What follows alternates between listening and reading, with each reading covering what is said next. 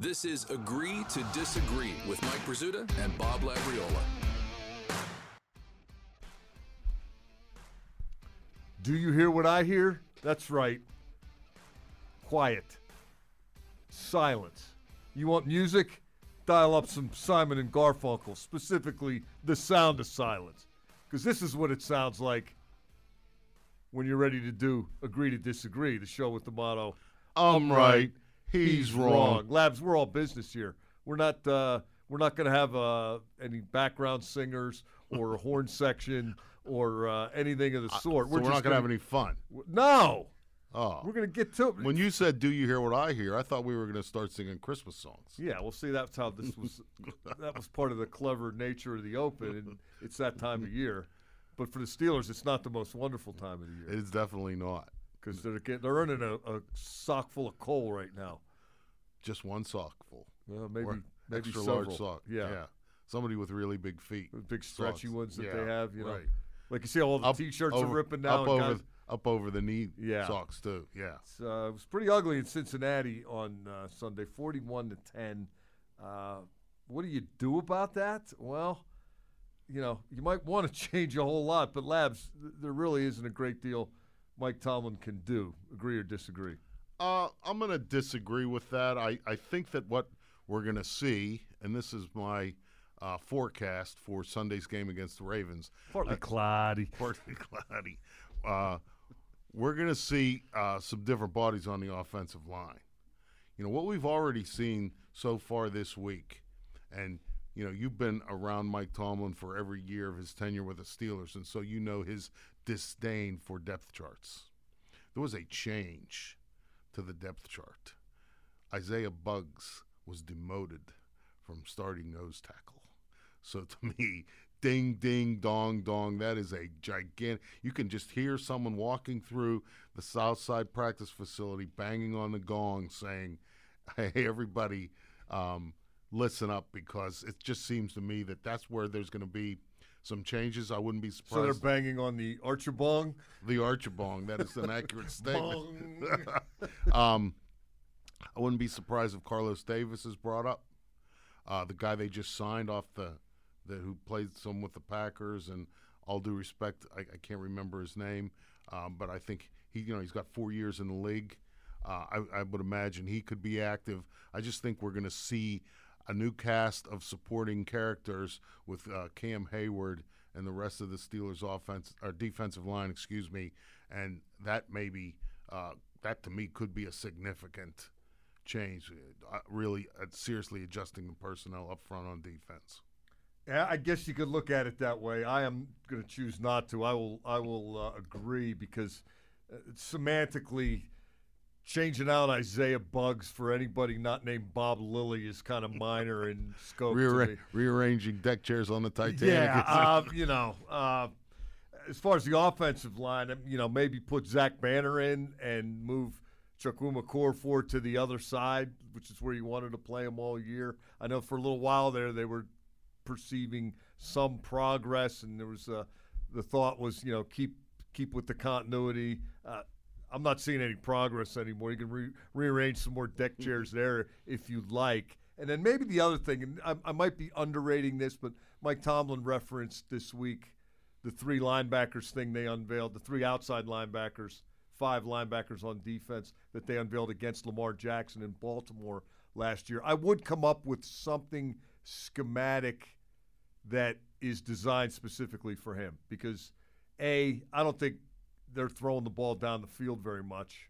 So maybe you can go single high or trust whoever you got at corner. And B, Jackson with the ball in his hand is just hold your breath time. And if you think you're going to contain that just lining up and doing what you've been doing, well, probably not happening. I don't disagree with you. The only thing is, without T.J. Watt and potentially without Joe Hayden again, good luck with that too. Yeah. I mean, but yeah. Well, just let them score quicker then you get the ball back. Well, which brings us in to the next statement. If the Steelers pull off an upset on Sunday, it'll be because Ben has a big day throwing the ball. I'm going to disagree. It'll be because they found a way to contain Lamar Jackson. And this is the fascinating part of this matchup, because no matter what you do schematically, there is a certain element of his game that is, okay, time to make it up as I go along and just be me. And he made a couple throws against Cleveland Sunday night. Did you watch that game? Some of it. There was one where it was 2nd and 10 from the 13-yard line. He wound up retreating to the 34 and staying just ahead of Tack McKinley and Jadeveon Clowney and Myles Garrett. Then he finally flushed left and threw off his back foot at the 34-yard line. He was just running backwards, threw it to the middle of the end zone, and Andrews comes out of nowhere, the tight end, and makes the catch for a touchdown. Clowney slammed his helmet in frustration. Garrett shook his hand. I don't know what else you could do at that juncture. Like, wow, okay, you could do that. Hats off, which Clowney took the hats off thing literally threw his hat off, which, I'm glad that it worked out the way it did for the Ravens' sake, because it was one of those plays that I don't know that I've ever seen anything like it before. And he does that. There are a lot of design runs and a lot of read options and a lot of stuff on script, but there are times when this guy's just going to say, all right, we're down to me figuring this out, and I better do something. So you're okay with the 4 picks with no pressure on him? That he threw in that Cleveland game. Yeah. I'm not okay with it, but they still won the game. I understand. And they have 5 wins this year where it's ridiculous, but they found a way to win, and invariably it comes down to him. It's still a quarterback-driven running game. He gets way more attempts. He gets way more yards, and a lot of the attempts are designed. I think you got to stop that. If you don't stop that, I mean, if Ben throws for 350 and 3 TDs, it's not going to matter if this guy runs for $180 and they score 4. Well, I'm going to agree with the statement and disagree with you. I kind of, this to me is going to be a different Steelers-Ravens game. I don't think this is going to be rock'em, sock'em robots, as Mike Tomlin referred to it. It's going to be physical, but I don't think it's going to be 13-10. That kind of Steelers-Ravens game, or 16-13. Yeah, I don't know. 16-10 Sunday night. Yeah, I understand that, but I don't think that, I don't know that the Steelers can hold the Ravens under 20.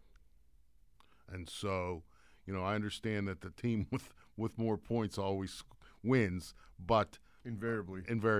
But my view of the game is more like the one in 2017 when the Steelers won 39-38. Because I could see it going either way. Because the Ravens defense is really, really schizophrenic. Against the run, they're very, very good. Against the pass, they're awful. They are awful. And I know 32nd. Right. And you know why they're not 33rd? Because there aren't 33 teams. I mean, the Ravens have the same number of interceptions as the Steelers. And what do we think of the Steelers' interception total so far this year? The Ravens have actually fewer sacks this year than the Steelers, and this is not Blitzburg. And so, they're 29th in completion percentage allowed, 32nd in passing yards per game allowed. They're allowing over 300 yards passing a game. So I just think that when you look at the Steelers team as it's currently constituted, the reality of how they're performing lately, it's not going to be a run-the-ball, stop-the-run kind of game in terms of a low-scoring, slug-it-out, time of possession situation. I think you got to maybe get into a little bit of shootout and then see can Lamar Jackson's legs beat Ben's right arm. That's what I see, and I'm not saying that that's going to happen, but I think that's the Steelers' best chance to win the game. Well, let me just ask you this. Do you think the Steelers can protect – because I know you mentioned all those numbers about sacks and turnovers and everything, but the Ravens have this weird thing going where they give up yards and then they'll throw a blitz at you, and they can rush. They don't necessarily get you on the ground, but Baker Mayfield was running for his life and coughing it up and throwing it out of bounds, and they find a way to dig in when they have to. What if their 5-man or 6-man pressures are as effective as they were against Cleveland? Can Ben hold up against that? Does he have any chance against that? Maybe not. But again, I don't think you're going to be able to go jumbo package, put in Derek Watt, and run the ball between the tackles and end up with 35 minutes time of possession. I mean, I don't. Again, I'm not. I wasn't predicting that it's going to be 39. I get you. Yeah. It's problematic. Yes. Oh, very, very much so. And as this next statement that you're going to read kind of leads me to my point. Okay, let's get to that next statement. A game against the Ravens is just what the Steelers need right now. Disagree. Strongly disagree. Because, I get the whole idea that, the Ravens coming to town might get the juices flowing, in the home team locker room in Heinz Field. Rivals hate them, John Harbaugh, whatever. All those things probably. But I just don't think. Some more than others. Certainly. But let me just say, I don't think that this Steelers team is ready for the Ravens. I mean, I just, it's a bad matchup. They say about boxing, the matchup makes the fight.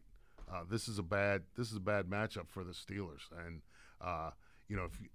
when you get, admittedly, and this is by acclamation, coach, defensive captain, quarterback, after the Bengals game, you got handled on both lines of scrimmage.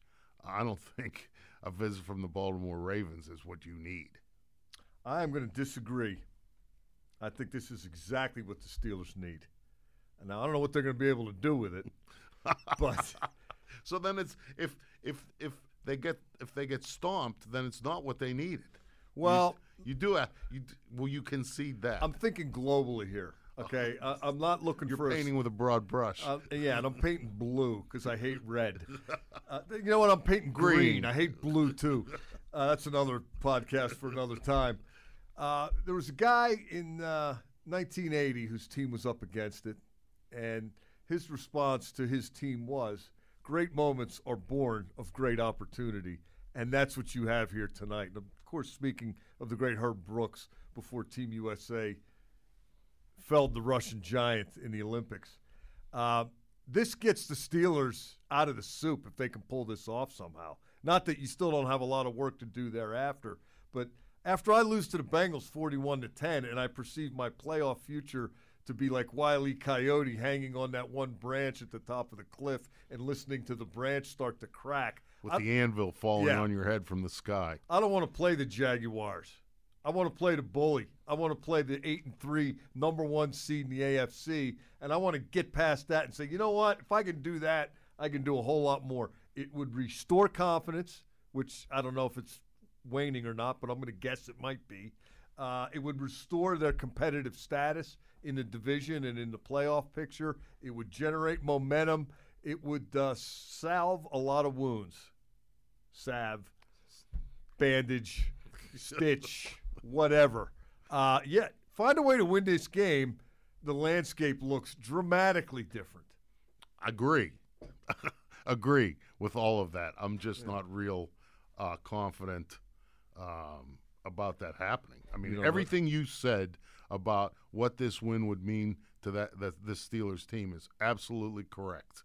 And I said this to you in 2005, and I was wrong then. Hopefully, I'm wrong again. When the Steelers pretty good shot.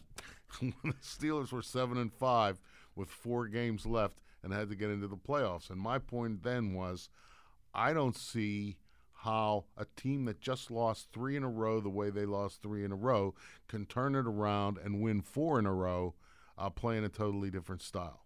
But they did. Yeah. You know what else happened in 2005? They won the Super Bowl. Yeah, but I mean, before all of that, they lost to the Bengals. They were getting ready to play the Bears. Yes. And what happened in practice? The pads came on.